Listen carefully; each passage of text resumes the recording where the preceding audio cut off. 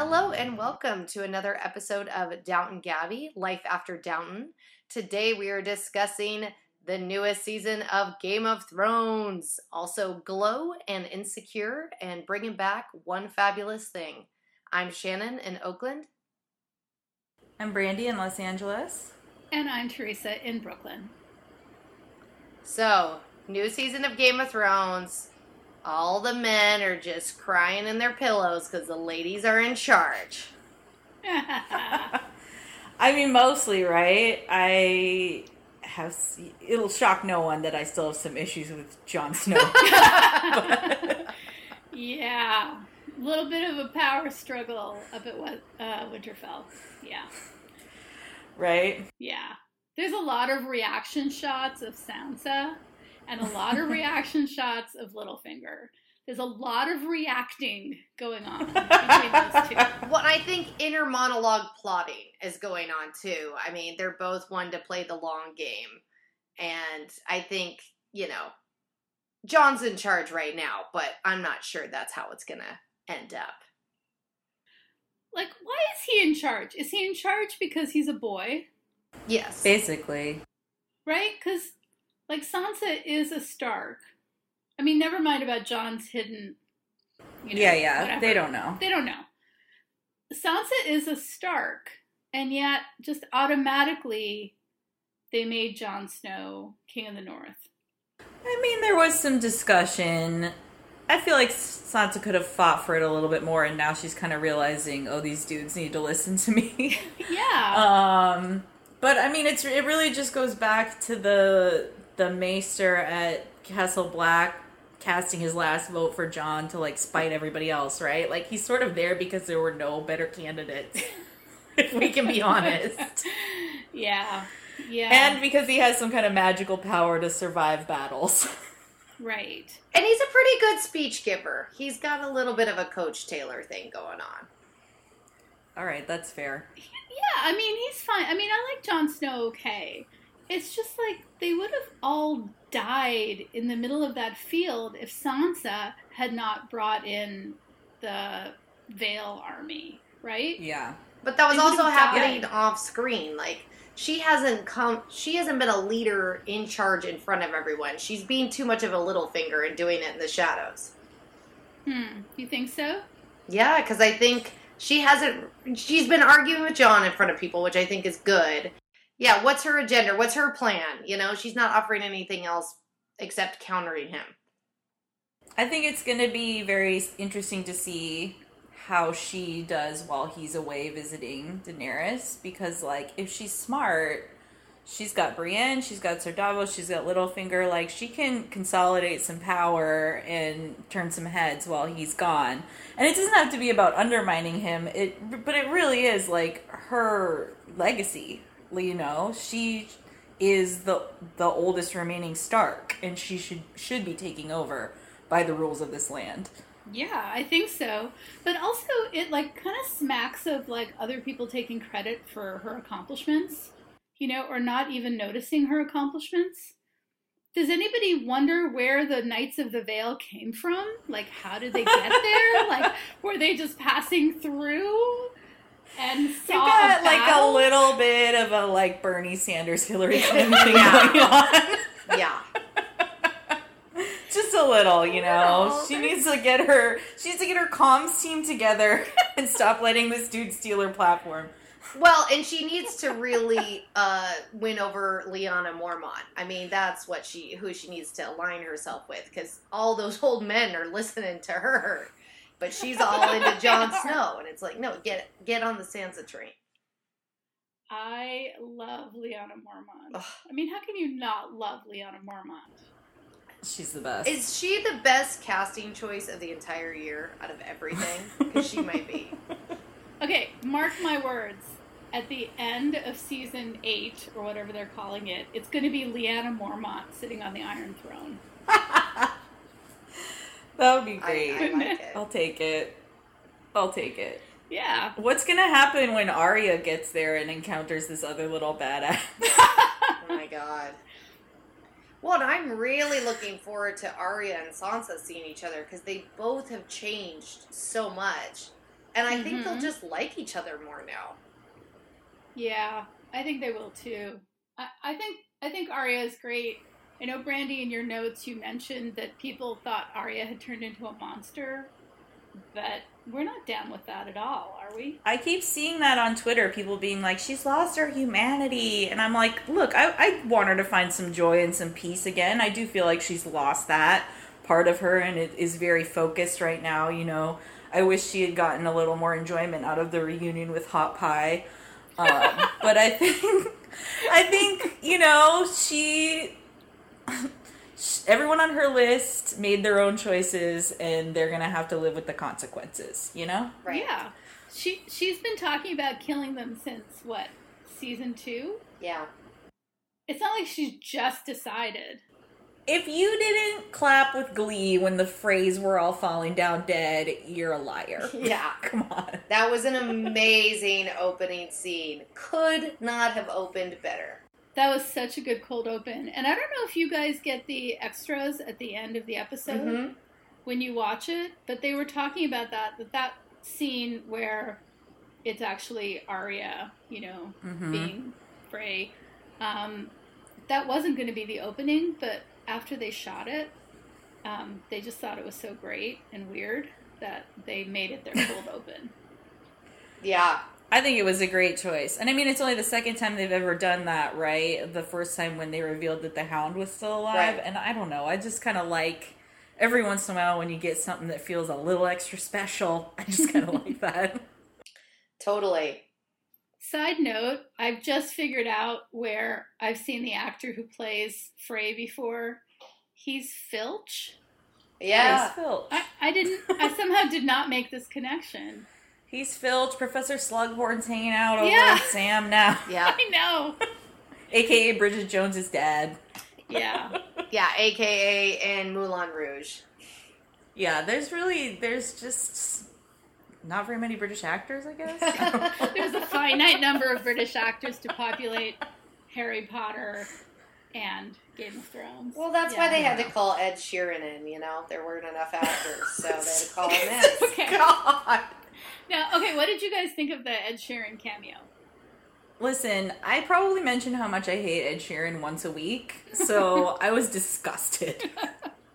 I wasn't sure who he was. Yeah, I didn't know who he was at all. I had no idea who he was. So that was just, you know, I was just waiting for them to gang rape Arya, and when they didn't, I was just really happy. Right. So that was my feeling about that scene. But, I mean, I've heard of Ed Sheeran, but I didn't know that was him, and I just took him for one of the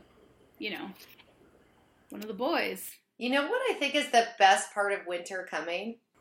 We haven't seen any tits. They're all under comfortable jackets.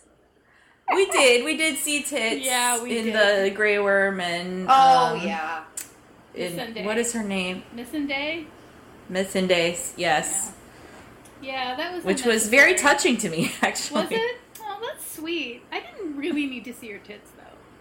No, I think they could have edited it differently if they weren't, you know, they got no goods to show on him. But, you know. Yeah. It's this at this point I'm only expecting so much from the show on that level on season 7. You know, They are who they are. Well, you know, I was thinking how they no longer have people going to brothels or owning brothels or, you know, shooting up brothels. And so, like, who's left? You know, who's the lowest woman on the totem pole these days who has to show her tits? Yeah. Someday? Yeah. So she's probably the only one that doesn't have the no nudity clause among the extended cast of ladies at this point. It was so funny during the premiere, you know, during the part where Sam's dealing with the bowls of shit and the bowls of stew and the bowls of shit. And Ellie's like, oh my God, let's get to the brief nudity. Where was that? Where was that coming in from the warming?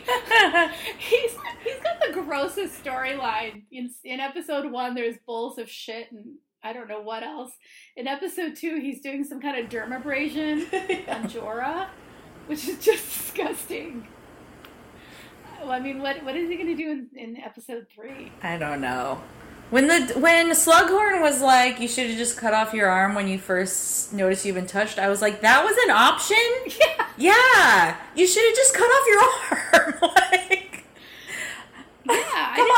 That's why you need the Maester around. I'm just wondering, is this grayscale going to become important with the White Walkers or something? It seems like there has to be a point to this grayscale. I don't know. The grayscale men are a much bigger deal in the books. But, and it's not Jorah, it's somebody else who gets the thing. But, I think it's because the folks who make the show think we care about Jorah in some way. I care about him. I don't know if we do. Do you? I guess I sort of do. Mm-hmm. Yeah, I like that actor. So, I'm not, like, mad. And I think right now I like the storyline because I think, like, one of the great joys of the late seasons is when characters who've never met each other finally interact. I agree. Yeah. So this is fun to me. That's cool. And I'd forgotten that his father was the commander of the Night's Watch. And so you can see why Sam has some sort of, connection to him. And I mean, their interaction is basically the exact opposite of seeing Yara and Ilaria Sand make out. Speaking of characters interacting when they've been far away the whole time. Therese, you must be so happy you finally have Daenerys on the mainland of Westeros. I know you're waiting for that for how many hours you've been reading those books and watching this show. I know. Well, I'm telling you, this series got so much better when it went off book. It really, really did. I mean, it changed profoundly. And I am very happy that Daenerys is finally in Westeros. And I am very happy that she's about to meet Jon Snow. And I think that moving this story along, now that there's an actual end in sight, it makes me feel good that stuff's gonna happen. I think it's kind of funny that she's basically like, Westeros is hella drab. And nobody likes Dragonstone. It's like, everyone's like, this place sucks. Let's get out of here. Where did they even put all the Dothrakis? I'm really confused about the geography right now. Because, during the whole boat battle, I was like, when are the dragons gonna come? Aren't they, right next door? Aren't they all supposed to be together? I know. I don't know how far the ships had gone. Probably just too far to do anything. Yeah, I mean, I that's kind of what I was thinking, but I was just kind of like, these guys need cell phones or something to, call for help. Well, Dragonstone isn't that big. So where are all the Dothrakis staying? Where are their horses grazing? And so many questions. You guys, who cares? She's got those baller-ass dragon scale dresses. I don't even care about the other people. And look, the table's finally being used for something other than having sex and making smoke babies. So we've made huge progress. Well, I guess at this point we really should talk about that unbelievable scene where it's just a bunch of women strategizing, taking control of Westeros. From another woman. Oh my gosh. Which is amazing. Yeah. No, it's really incredible that this show started off. I mean, remember, most feminists really hated this show when it started because of all the gratuitous nudity and rape and all that, which valid points. But here it is. There is no other story that has this many women in charge politically or militarily. Mm-hmm. None. Yeah.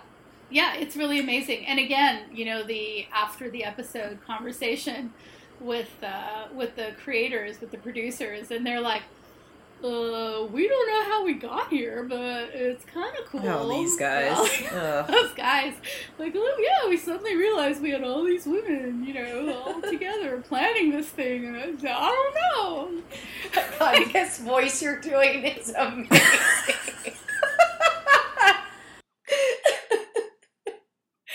They just backed into it without even planning it. It just happened accidentally that every storyline was being basically pushed forward by a woman. That that was a mistake or an accident or something nobody noticed until they happened to all be in the same room around that giant rock of Westeros. Yeah, they have the call sheet for that day, and they're just like, wait. This many women in one scene together? And this is the dialogue? Oh, God. Wow, what if they all have their periods? Yeah, what if they all have periods? Oh, come on. They are all cycling together already. I'm sure of it. Olenna's the only one. Olenna. Oh yeah, that scene of her mentoring Daenerys. Oh, so great. I think that's really important, and it's also really important to note that, like, as much as I love something like the Amazon Island and Wonder Woman or whatever, this isn't a thing where, like, women are in charge because men aren't there. We are seeing multiple scenes of men being subservient to women. Yeah. Pledging their allegiance to women. Yep. And that is really doing something for me. Oh, yeah. I really like it. I mean, even though I kind of think Dany needs to check her ego, I do think it was really fun to, like, have Varys kind of defend himself and all the choices he's made as we're sort of reflecting on how we got here before we go into the final arc. And also, I mean, obviously Peter Dinklage is, like, one of our greatest actors, but watching his reactions to other people feeling each other out and then, like, adjusting what he's gonna say. I mean, this is great stuff for Tyrion. It's all just really good. Well, and let's not leave out Euron coming and, you know, basically Disco Greyjoy throwing himself at this woman who's much older than him, talking about his two good hands, basically saying, like, honey, I'll finger you all night and all day and I'll let you run things, but I just want a good piece of it. I mean, that's amazing. That two good hands line was great. It was brilliant. That actor, I'm so happy he's having so much screen time. I mean, he was hilarious when he's complimenting Jaime on killing his own men. He's like, yeah, it's kind of crowded. I mean, brilliant. This guy who we love from Borgen is killing it right now. Pilu Asbeck, yes. Yeah, I love him in everything. I mean, he's also in, like, a couple of my favorite Danish movies. He's just a really, really good actor. So I've never seen him chew the scenery like this, though. So I know people like to make fun of him online, but I'm having a great time with him. I really hope he didn't kill Yara. No. She's still alive. He wouldn't have killed Yara. She's too valuable, I think, to kill. And I don't know. And also, I know that he didn't kill Ilaria. Is that her name? Sorry. No, I think that's the one he's taking to King's Landing as a gift for Cersei. Right. I know he didn't kill Ilaria because he's got to deliver her to Cersei, right, as the gift, because she killed Cersei's daughter. Oh, God. I didn't even put all that together. I was just glad they cut away before a sensible rape scene below deck. No, I think that's the gift for Cersei. Yeah, that's the gift. Yeah. No, that makes sense. And Theon, I get it, but is he, like, gonna be okay? Or what? I just hope that we're not really building towards that was the moment. If you were gonna do a redemption arc for Theon, give it to me right there. If I have to wait even longer and deal with more of his guilt and his damage before we get a redemption arc for him, like, I'm not willing to sacrifice Yara's character for Theon's redemption arc. Well, I had an interesting text thread today with some friends about this. And one of my friends said, you know, that she thought that when he saw Euron with Yara, that if Theon had tried to save Yara, Euron would have just killed her. But if he acted cowardly, then he would keep her alive. Yeah. So. I think that's giving him a little too much credit. I mean, that might have been the effect, but I don't know if that was meant to be his thought process. That's fair. Yeah, they had all these cutaways to people being hacked apart and him reacting to that, and it didn't seem like he was thinking this out, you know, in a really, like, clear step-by-step. I think he was just freaking out. Yeah, he was in a trauma response. Yeah. Mm-hmm. You know what, though, guys? I am not going to miss those sand snakes. The worst casting on this entire show. Good riddance. So which one survived? I was trying to figure out. Unfortunately, they haven't really been differentiated by personality. I don't know if it was a casting. I mean, I think, like, it was just not good writing. We just didn't ever really get to know them. I don't know. I think I'm going to put the blame on the actors on this one. There was just a lot of overacting. It's just not good. I don't know. I mean, one of them had a whip, and another one had a spear, and then one had a knife. How dare you say there's no character development? They all prefer a different weapon. But But here's something else that I didn't realize. One of the Sand Snakes was the star of Whale Rider. Do you guys remember the? Yeah, Keisha Castle Hughes. Yeah. I didn't quite make that connection. Yes. But I don't know if she survived. I don't think so. So I think at this point, my biggest fears are that we're not going to get our Stark reunions. I am really pissed that they have not received a raven about Bran's arrival at Castle Black. Like, what are they slacking on there? Like, I really thought they were going to get that before Jon decided to leave. The Bran storyline needs to start connecting with everyone else. He's the one that's still stuck like in another land. Yeah, for sure. Because I just, when I was rewatching season 6 before the premiere, the scene where Sansa and Jon finally see each other after so long, I want more of that. I need that scene with every combination of characters I can get it with. We've really earned it. And please don't take it away from me. I really feel like the Ravens are really slow right now. Because how have Sansa and Jon not found out about the phrase? Yeah, the whole thing is weird right now. I don't know what the communication schedule is. I don't know where the Dothraki are staying. Yeah. Logistically, we're really just having to accept a lot. I think it's like some kind of Maester cutback in Westeros. The Raven network is down. Yeah. If you're laying off Maesters left and right, who's sending out the Ravens, everything slows down. Well, I think wasn't it a plot point that Ramsay killed a lot of Ravens? So maybe I can get on board with that a little bit more. Oh, yeah?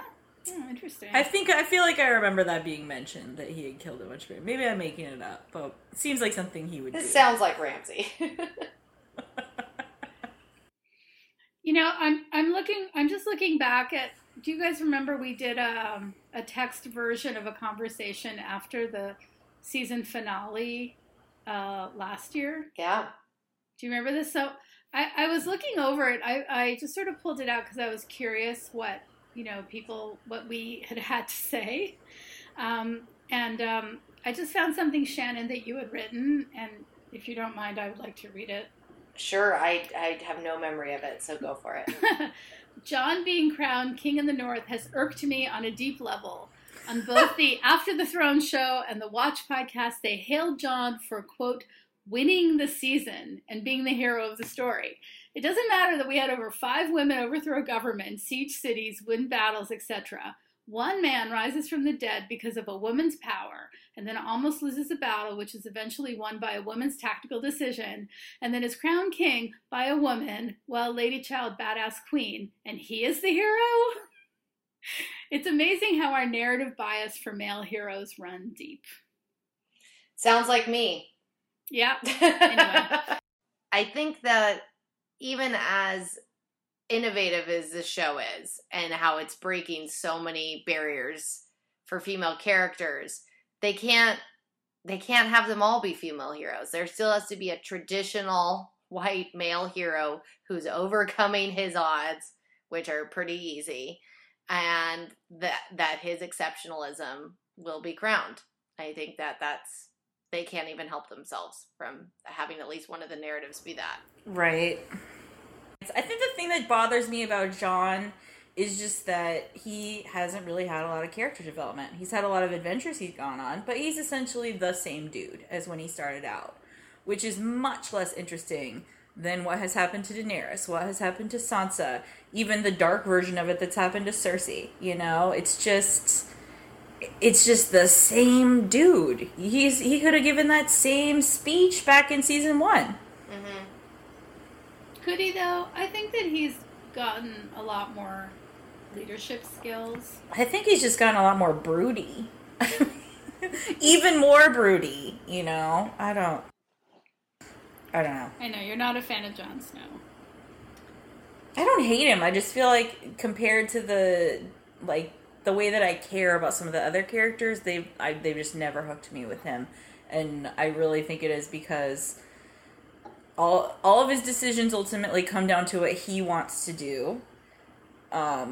And part of that is protecting other people, so it's not like he's doing bad things, but he's never learned to really listen to someone else.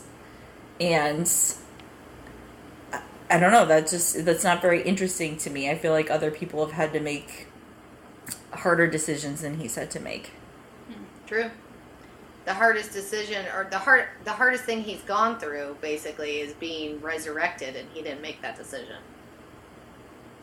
Right, and they haven't really explored that very much, actually. Like, I feel like I could get down with more of that, like a little more like Buffy Season 6 darkness from him, like, really exploring what he's been through.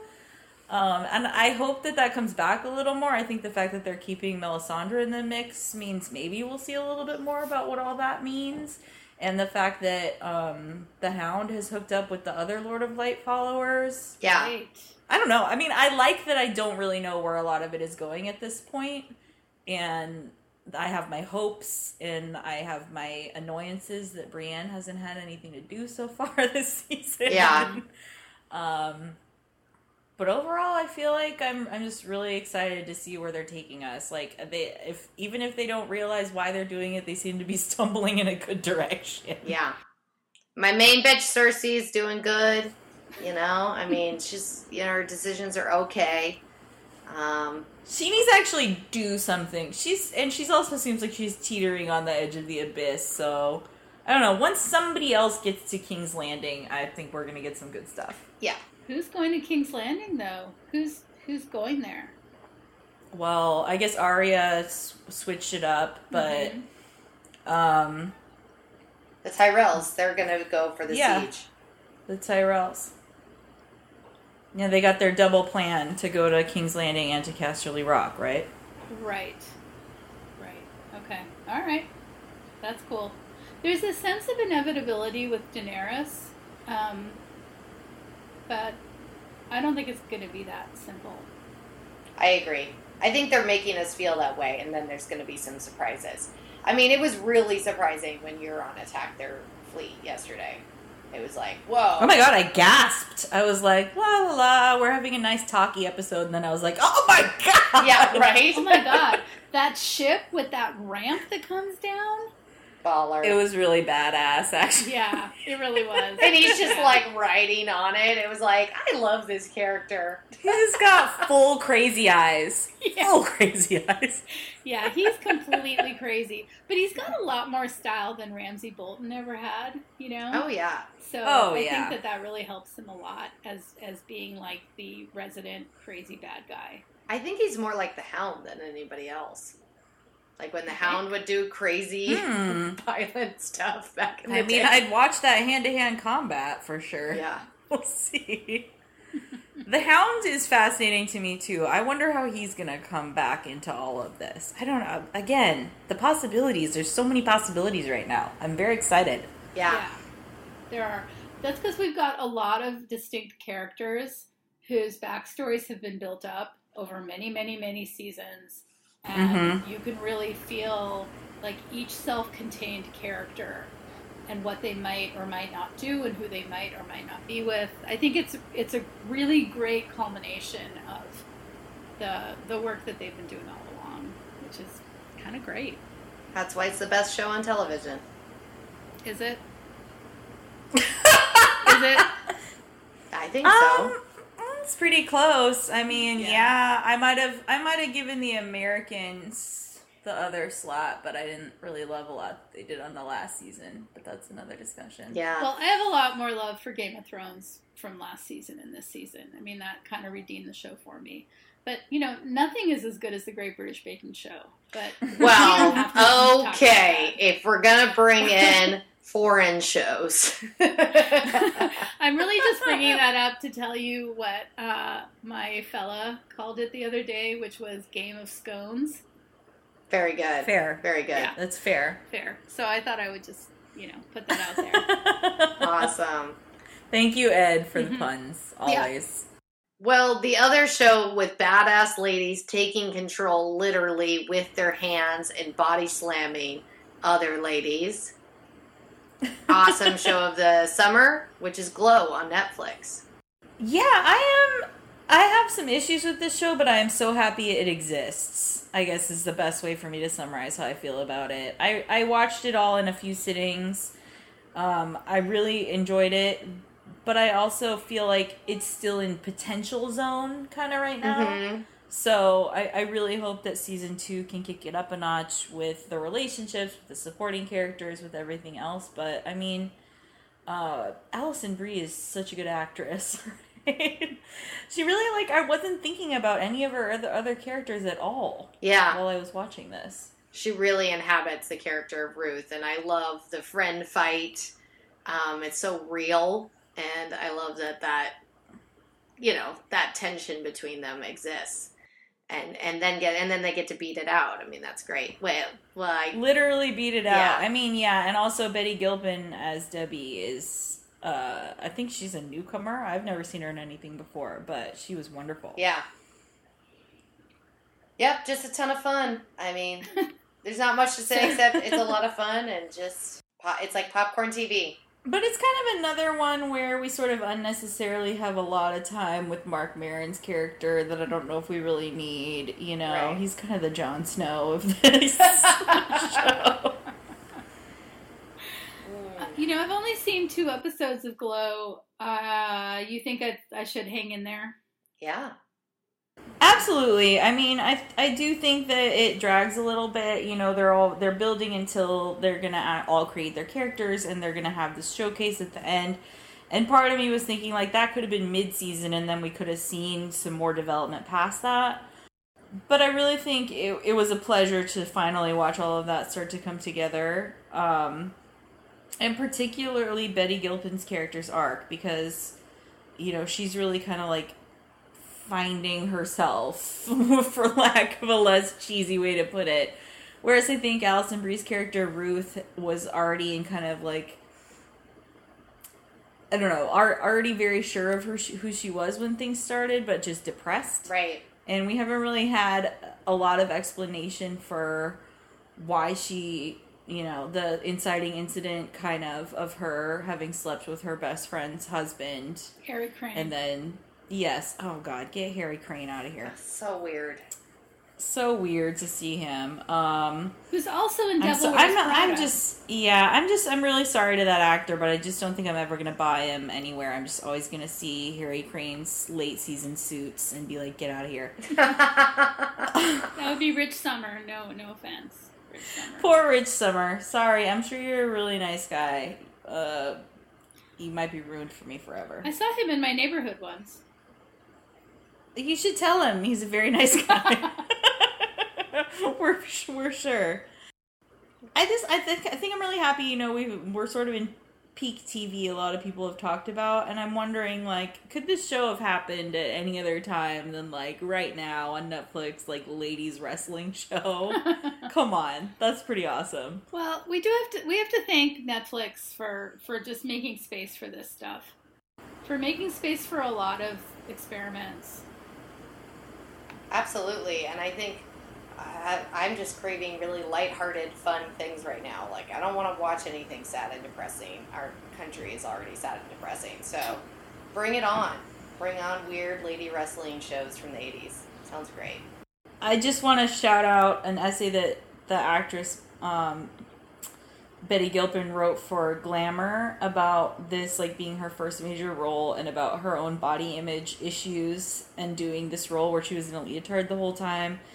If you haven't seen the show, she's like the all-American blonde, but the essay starts with her talking about, like, what it feels like to develop incredibly large breasts at a young age, and, like, just never feeling comfortable in your own body until she did this show. I just want to read, like, a small bit of it. It's a wonderful essay. She's talking about rehearsing for the show. I slammed to the ground, screaming to sell the fall. The 12 other women pounded the floor with their feet and fists and howled at the ceiling. Then my moment was over, and the next duo scrambled to the center of the ring, taunting an imaginary audience. We were all mermaids with muscle. I howled back at them. The months that followed are hard to describe. Studio 54 in 1600 Salem, Massachusetts, maybe. The 14 of us put our faces in each other's armpits and crotches, grabbing the meat of each other's stomachs and thighs as we scream-danced each other to the ground. My body was listening, talking to her body, to her body, to her body. Like, that is an amazing thing for someone to write about their experience, like, on a show full of women. That's like, I just loved that so much. That's so great. The Essays in Glamour. It's called What It's Like to Have Pea-Sized Confidence with Watermelon-Sized Boobs. It's a wonderful piece. I really liked it. Yeah, and it kind of gets at why something like a show like this is so important, even if it doesn't do everything perfectly, even if it's got a lot of room to grow. Like, seeing that many women on screen together matters. Yeah, and diverse women, too. Of all different types of women was really exciting to see. Yeah, and they need to follow some of the side characters a lot more in season 2, I hope, but because there is some good diversity there that could use more depth. Absolutely. All right, I'll be watching, I promise. Well, also debuting last night, another one of our favorite shows that got the primo spot right after Game of Thrones, and that is Insecure. Back with a really great episode to start. I do have to say that they showed Ballers first in between Game of Thrones and Insecure. Yeah, Insecure is Unfortunately. How is Ballers still on? I don't know. I don't know. Sheer force of the rock. All right, well, when I'm watching on HBO Go, Insecure comes right after Game of Thrones because I don't watch Ballers. Well, I have HBO Now, so I can just, like, click on it. But I have to watch a fucking Ballers ad in front of everything that I watch on HBO Now. Yeah, they're still trying to make that happen. Stop trying to make Ballers happen. So, Teresa, now, can you be unequivocally enthusiastic about Insecure, at least? But just wait, yeah. I was thinking I was going to be the curmudgeon of this episode, but a role that Shannon usually fills beautifully. Yeah, it's true. No, I was just so happy to be back with Issa and everybody. I could have done with less Lawrence fucking the woman from Best Buy, whose name I can't remember. I could have done with less of any of that, honestly. I was mesmerized by her pierced nipples. Oh, yeah, they were great. Just as a side note. I know. I mean... that was intense. That was intense. And I just don't care that much about Lawrence, but I know that there's, like, a whole thing going on with, like the guys that watch Insecure and the women who watch Insecure, and there's a lot of disagreement over what went down between Issa and Lawrence. So I think that's sort of interesting. So I understand why they're offering that up for their male fans, because there are a lot. But I could do without it. I think any scene that has Issa and her little friends group is awesome. Yeah. And I think episode 2 is going to have even more of that. I think they're all just so amazing together. It definitely seems like previews for this season, that's going to be a lot more of the friend group, which I'm really excited about, because that whole episode where they rent that beach house is so good. Yeah. Well, I believe that they bumped them to regulars, so I think that is coming a lot. And yeah, I love a good party scene, so that was great. Where the Bloods, I had to watch that a couple times, where the Bloods show up. And they have a choreographed dance, basically? Yeah. Is this choreography? It made me laugh so hard. That was so funny. And the other thing I thought was so funny was the way the episode opens with her doing this online dating stuff. And I've seen about 1 million dating montages. Mm-hmm. But I thought this one was great, especially because it just like goes into her own little rap, which is fabulous.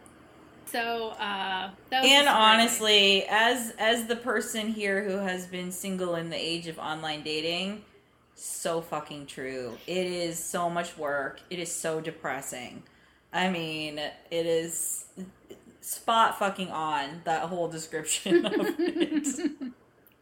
Yeah. So it's great. I'm really excited that it's back. So I will be the contrary person, and I like the Lawrence stuff because I love that she's not just immediately over him, and it's not just like, I'm all empowered now. I'm just going out with my new clothes with my friends. Like, she's really confused and hurt, and he's really confused and hurt, and they both they spent so many years together that you can see that they don't really know how to be themselves without each other. And I loved their weird having sex thing that just like happened. It's like, yeah, that's weird shit that happens in those kind of breakups. So I'm really looking forward to more unflinching honesty, vulnerability that she's already showing this season. Oh, I don't want her to be over Lawrence. I just thought there was too much Lawrence in the episode. That's all. Well, whenever they do interviews with the cast, pictures of the cast, it's always the three of them. Issa, Molly, and Lawrence. So I think he's here to stay. Yeah. I mean, he's very easy on the eyes, so that helps. Did he get more buff this season? I think feel so. Like his arms are bigger. Like, he got the first season script and said he was going to be having sex a lot, and he was like, I better do some push-ups. Yeah. Better work on that.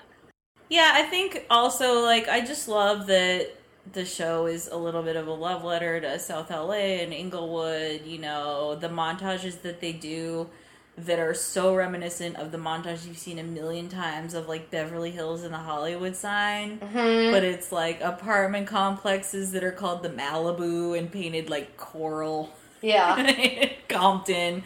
Like, I have such a sincere love for all of that, too, as, like, a resident of LA who works in South LA. I mean, it's great.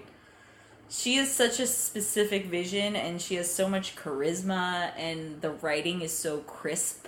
It's just a pleasure to watch. Mm-hmm. Yeah. And I love all this stuff at her work. I love that she really wants to do a good job. Like, she actually likes working at a nonprofit. And she's so cool to us, but then I love that she's struggling to be cool to these students. When the students steal all the snacks. Yeah, I saw that coming. I know, and all of the white nonsense from her coworkers is just like, yes, please make fun of people like this. Like, please shine a spotlight on this kind of ridiculousness. Oh, and cameo appearance by White Josh. Yep. From Crazy Ex-Girlfriend. White Josh. So great. They do this after show thing, which I'm not actually sure about.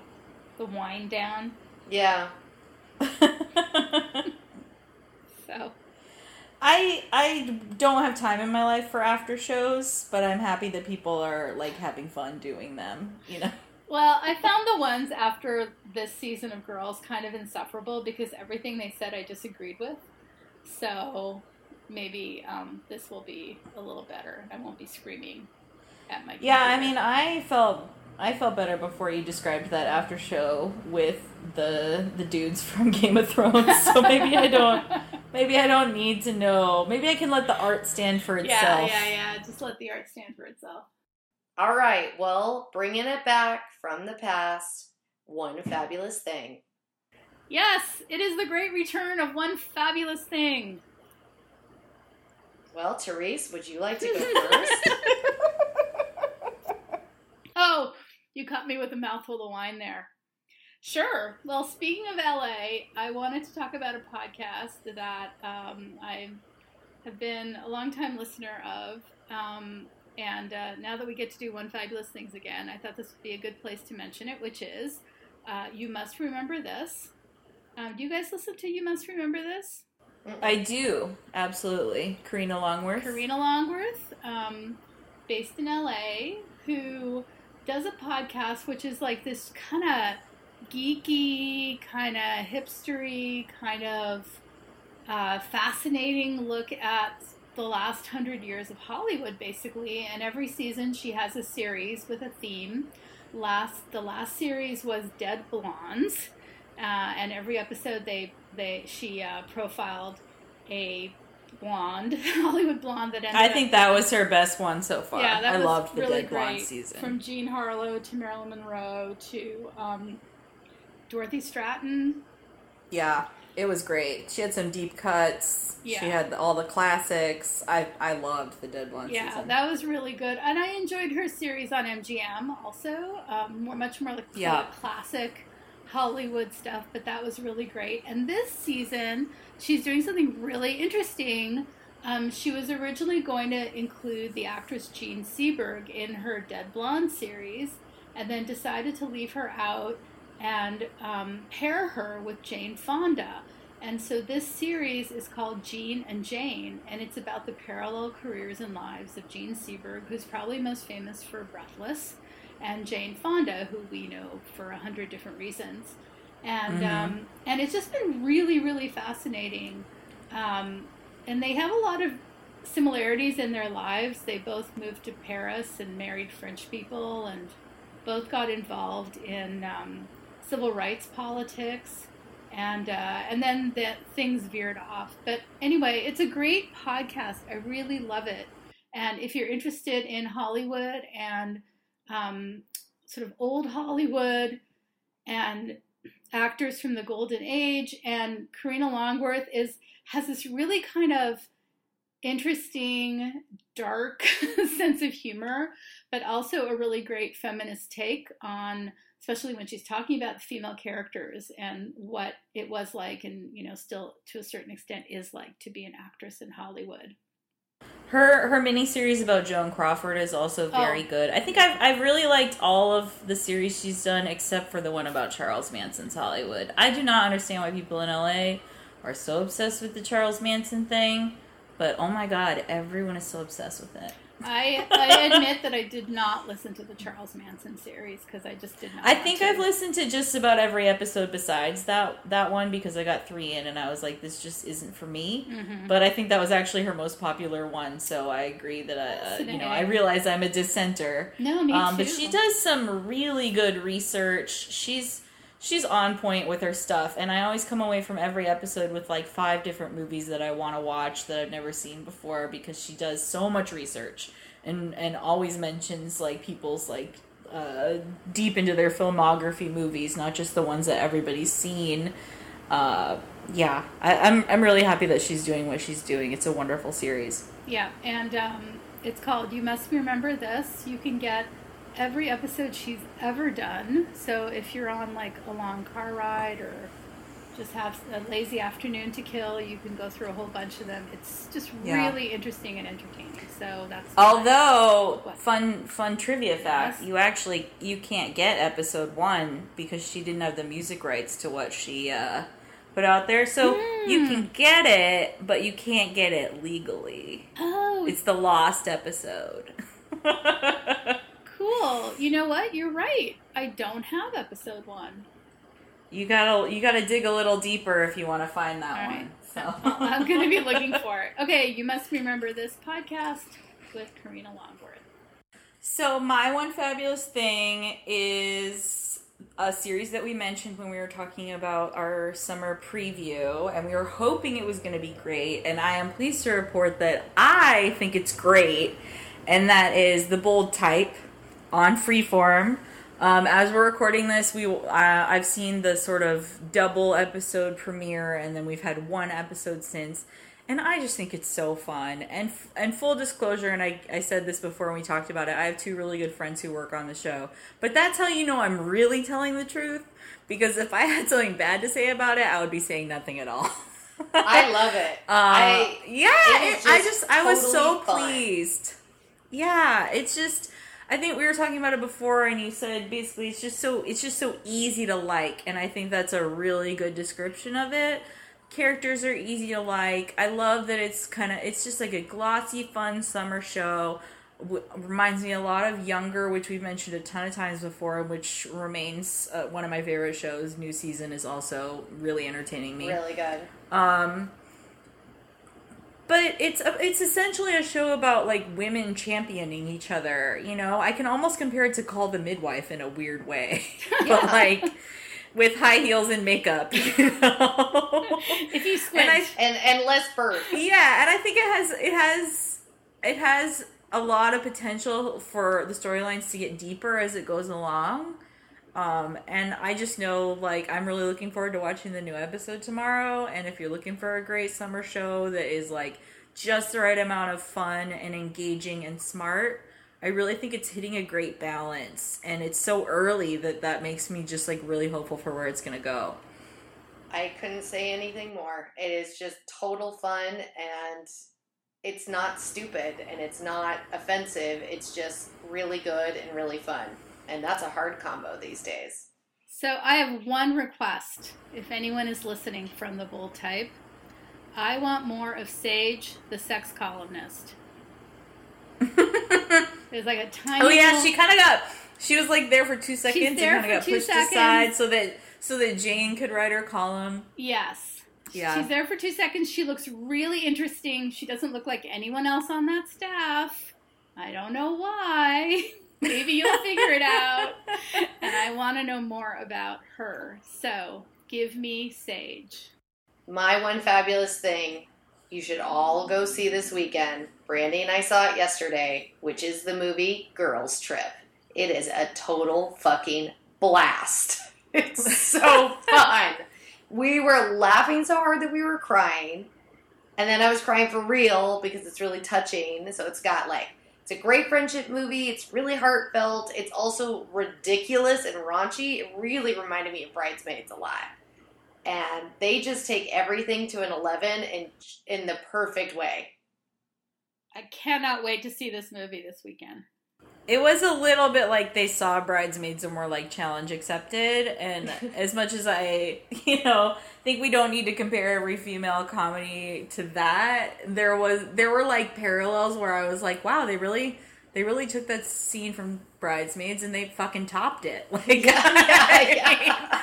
There were some sequences where I was just like both bewildered and laughing so hard because it was just so, they just took it so far. They just kept going with every joke until you're laughing and then you get confused and then you're laughing times 10. Like, I love that it had that level of surprise to it.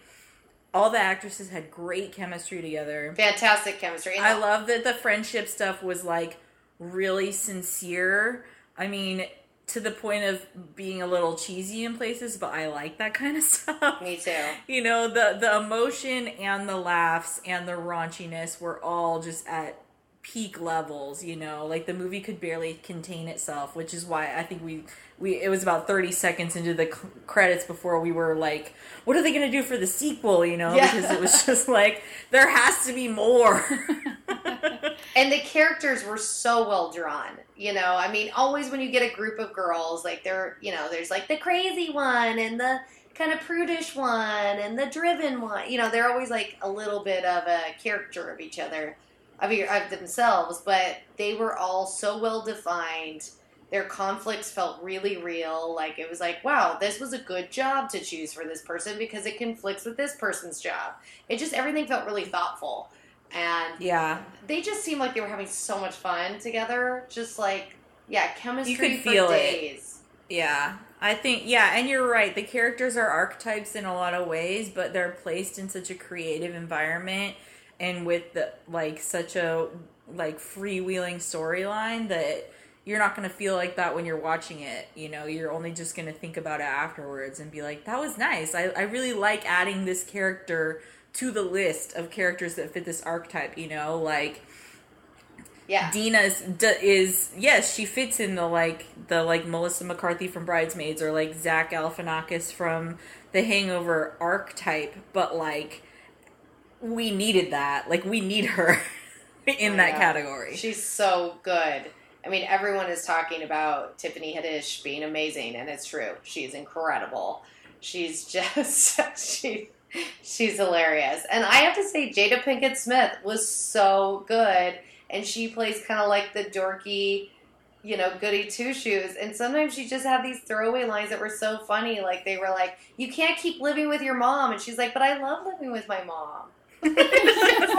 So sweet. And I love when characters are just totally themselves. But you've built a good world and a good relationship between them where you can get away with silly lines like that. It was so fun, and the audience was just loving it. Oh, and there are just a lot of really hot men in it too. Oh, yeah. Not to be. It'd be remiss if we didn't mention the eye candy. And they're wearing great clothes. Their hair looks great. It's got everything you want. It's like a total fantasy. It's like, you're going on this great girls trip, and you look great. I like some good clothes. Yeah, the outfits were incredible. So, yeah. Totally fun, total blast. Go see it. All right, everyone. Well, thank you for listening. We look forward to hearing your thoughts on Game of Thrones, Insecure, and Glow on Twitter. So tweet us your thoughts. If you can only pick one lady to survive Game of Thrones and sit on the Iron Throne, who are you going to pick? Let us know. You can find us on Facebook at Downton Gabby, on Twitter at Downton Gabby, on Tumblr at downtongabby.tumblr.com, and pretty much everywhere in the world at Downton Gabby. We will see you next month.